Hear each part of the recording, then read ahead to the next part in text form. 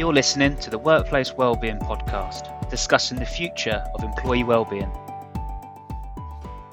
Hi everyone, and thank you for listening to this edition of the Workplace Wellbeing Podcast.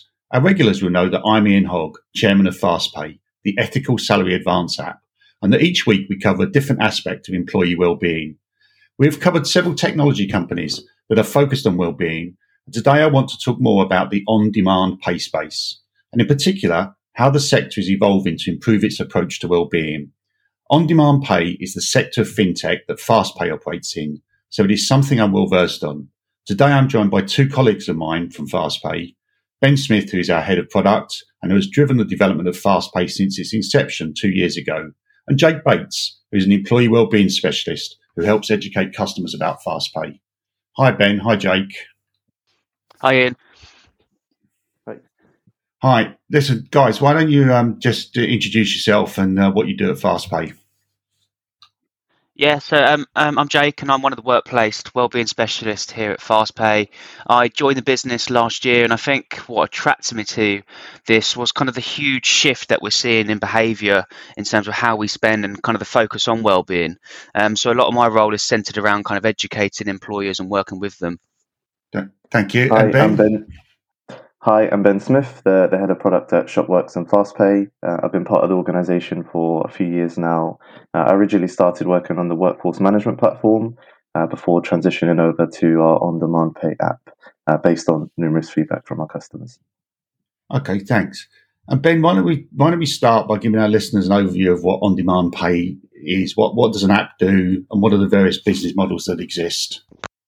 So, on-demand pay is referring to employees gaining access to money they have already earned. So, it's based on rules identified by their employer. Ultimately, it's about providing more financial autonomy to their employees and about allowing them to manage their finances better. So, the core offering is predominantly driven by access to a T&A system so that the employer can be confident that you're providing an employee with access to money they've already earned. And the key things to kind of go through is there's two main models for employers to adopt when considering on-demand pay. The most common offering involves the on-demand pay company loaning the money to the employer, and then the employer then pays that loan back every month. Okay, so that sounds like it's similar to sort of invoice factoring, i.e., you're loaning money against money you know is coming in from the employer. Yeah, exactly, along the same lines. And the main alternative model involves the on-demand pay company just providing the technology to facilitate the salary advance. The advance is then funded by the employer themselves, which is how we operate at fastP.A.Y.E. Okay, so that to me sounds like the employer puts the money in a bank account, and then the technology provider like fastP.A.Y.E facilitates taking the money out of the employer's account and into the employee's account when the sort of conditions are met. Is that a good description? Yeah, exactly. Spot on. It's all about the facilitation rather than funding it themselves. Okay. And what about for the employees? What does the model look like for them? So in terms of the employee offering, there's a few things worth considering. The key concepts to get your head around are the amount you want to make available for employees, when you want to make it available for employees, and how often it can be used. And it's also worth considering the bigger picture. So do they have any additional tools that can be provided as part of that application? So commonly you'll find things like financial education articles that are included. Okay, and so for the employees, do they normally pay for this, or is it, how does that work? So there's usually two different ways in which it can be handled. So there's either a transaction fee that the employee will pick up or a transaction fee that the employer will pick up. It all just really depends on how they want to operate. Generally, you'll find in a space that you don't really want to charge anyone from an employee side who's on the national minimum wage because you'll find that they fall below that threshold and nobody wants to put anyone in that predicament. Okay, fine. And just for clarity for the listeners, what's fastP.A.Y.E's approach to this? Are they charging the employer or the employee? We charge the employer for the transaction, so there's no charge for employees. Okay, cool. Fine, thanks, Ben. I think that's a good sort of overview of what an on-demand pay app is. Jake, you on your website you mentioned that employer control is the most important aspect of an ethical payday app. Can you talk me through what employer control is and why you think it's that important? Yeah, great question. And I think the kind of the big issue employers currently face is if an employee is short at the moment and they need some money to help tide them over, they'll either use costly credit or they'll go to a payday loan. They'll borrow, say, £200. They might pay back 150. The £50 will roll over to the next month, and then we're getting into this snowball effect. Which is what we know as a debt cycle. At the moment, employers have no control, no visibility over those people who may be kind of struggling. So with a system like fastP.A.Y.E, we help give back some of that visibility and allow the employer to regain control over how much, how many times the service can be used, but actually start helping potentially vulnerable employees. I think what's kind of great about fastP.A.Y.E is it's completely configurable to each individual needs. So we see some clients who like to offer it as a fixed amount each month, whereby if an employee's short, they can access a portion of their wage early. And by keeping the amount low and fixed, this is what helps avoid the debt cycles that the credit providers actually create. Additionally, we kind of see other providers who use it as ad hoc payments. Some people use it for overtime shifts, but ultimately it's kind of up to the employer. One of our key distinguishing differences to other models on the market is we have what we call an opt-in model, which gives the employee the choice of opting in or out. We heard on a earlier podcast from Darren, who had tried out another company, who said they would fully manage the service on behalf of the employer, but then later found out that the employees had been offered car loans. And for me, this is just completely defeats the object of a wellbeing strategy, and it essentially dilutes the whole social responsibility element. We have no alternative incentives. As Ben said, it's free for employees. Our main goal is to give the employer the control and manage all of their own messaging and play an active role rather than these, I would call these so-called plug in and leave options. Okay, and just want to explore some of that. So, when you talk about employees' visibility, what you're saying there is if somebody goes and gets a payday loan, they're not going to have told their boss, so the employer has no idea that this person's got a debt problem. And if they use a system like this, presumably the employer can see how often somebody uses it, and that's where they get the visibility. Is that correct?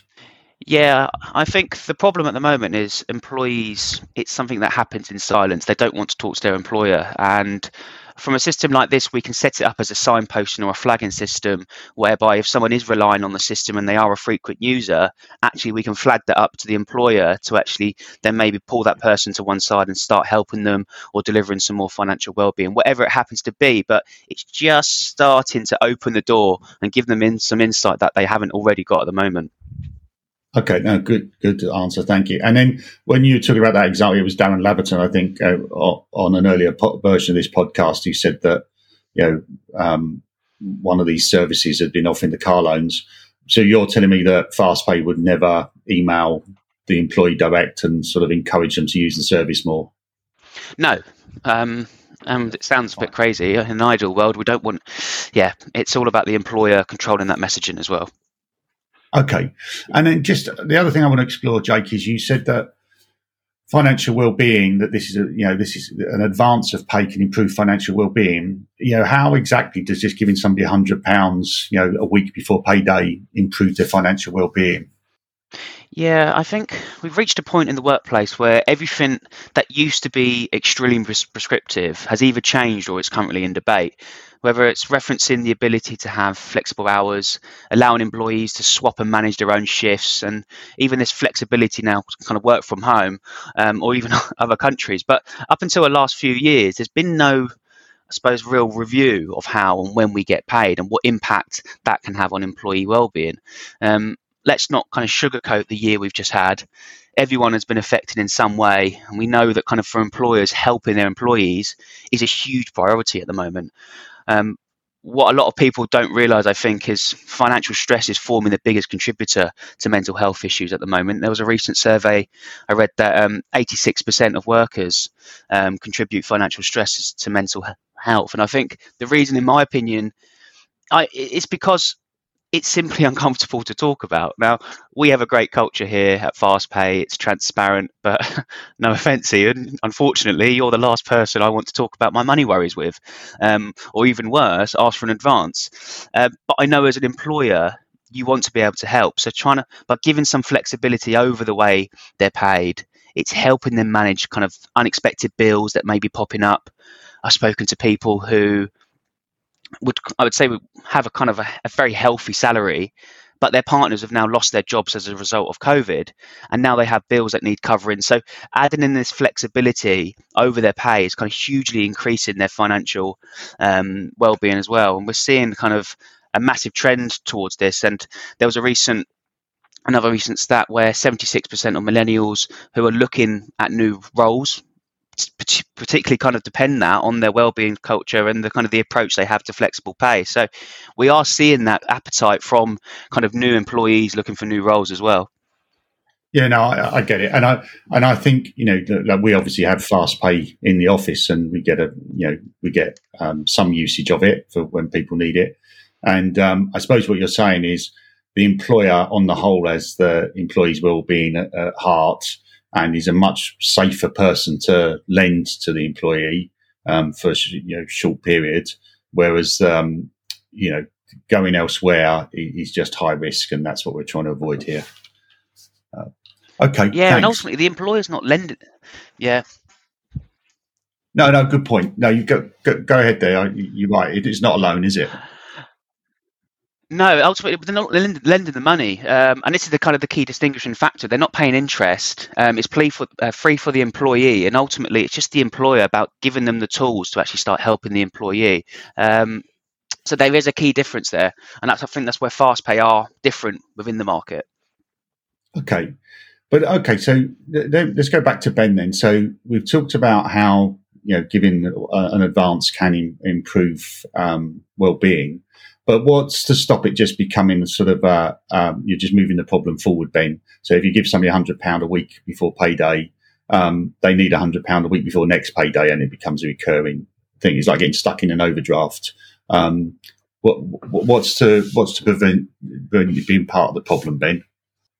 So we hear this a lot when we're talking to employers when we first initially have a conversation with them, and often people get stuck in the logic of an advance, which makes sense initially, but actually there's a broader conversation change, and that's just that it's an evolution of how people are paid. And the bigger conversation is about supporting a wider well-being strategy. So, as Jake mentioned, some of the others are plug-in and leave solution, which is just not what it is. It's about encouraging employers to use this actively as a tool to signpost, flag, and help employees that are struggling. What's fundamental to understand about the concept in general is it's not just a salary advance, but also the salary advance will not solve the financial debt by itself. It's merely part of an overarching strategy that must be deployed by employers.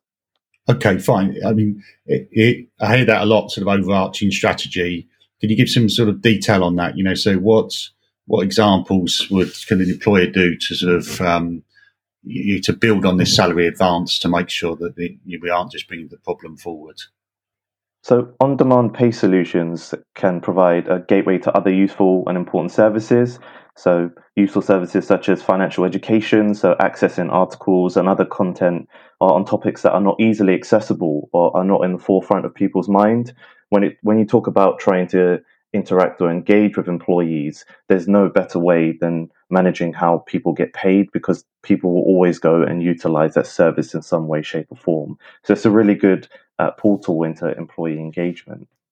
They can provide opportunities to work with charities to identify potential referrals for employees at risk, or even just enabling employees to intervene for repeat usage from those that are potentially at risk. It also starts to enable income generating opportunities. So, from introducing things like access to state benefit assessments to see if there's potential income that is left on a table for those that could use it. And there's also things like incentivized shifts for additional shifts that are picked up outside of regular hours, and they can just be paid sooner to help those that need it when they need it. Okay, fine. Listen, there's quite a lot in there. Let's just see if we can unpack some of that, Ben. So let's start with the sort of referral to charity. So how would that work in practice? Yeah, so generally the principles are usually based on repeat or reoccurring usage, because the whole point of the service is about support. It's not about it becoming a mechanism that's used all the time. It's meant to be there as a safety mechanism, a backup if somebody does need access to it. It just gives you that flexibility. But for those that are repeat usage, it's about generating reports and identifying that to HR teams so that they can look to identify who needs help and see what help they may need. And the products themselves can actually provide prompts and messages that allow you to contact people that will specifically be able to help. So we often utilize a money advice service and also things outside of it of debt charities that are really useful and can have a direct conversation with you, rather than it just being all on the employer to handle. So if I use it, the first opportunity I'm allowed 3 times as an employee, I use it 3 times on the trot, or 4 times, every month on the first day. Will you pop up something that refers me to a debt charity? Is it as simple as that? Yeah, that's definitely one mechanism. So we call that repeat usage, and it's just to help communicate with the employee directly so they have an opportunity. And there's also other ways in which employers can engage. So when we first talk about this, employers get a little bit worried or skeptical that, are they going to think I'm monitoring them or tracking them? So as part of the initial rollout, we make sure that they have those conversations as a wider HR policy to say, look, we're rolling out this service. We really want to invest and we actually care about you. It's not about monitoring or tracking that you're using it. It's about if you do need help, it allows us to have that conversation. Excellent. Okay. No, I get it. And then you talked about benefits. So are we talking about things like, child benefit and universal credit? How does that work? Talk me through the process. Yeah, exactly. It's a really good opportunity to provide access to some of these assessments. But the way in which it works is you can have a few questions that are asked to begin with, so you can provide an estimate. So usually 4 or 5 questions, and you can immediately see if there's opportunities for people to have access to state benefits.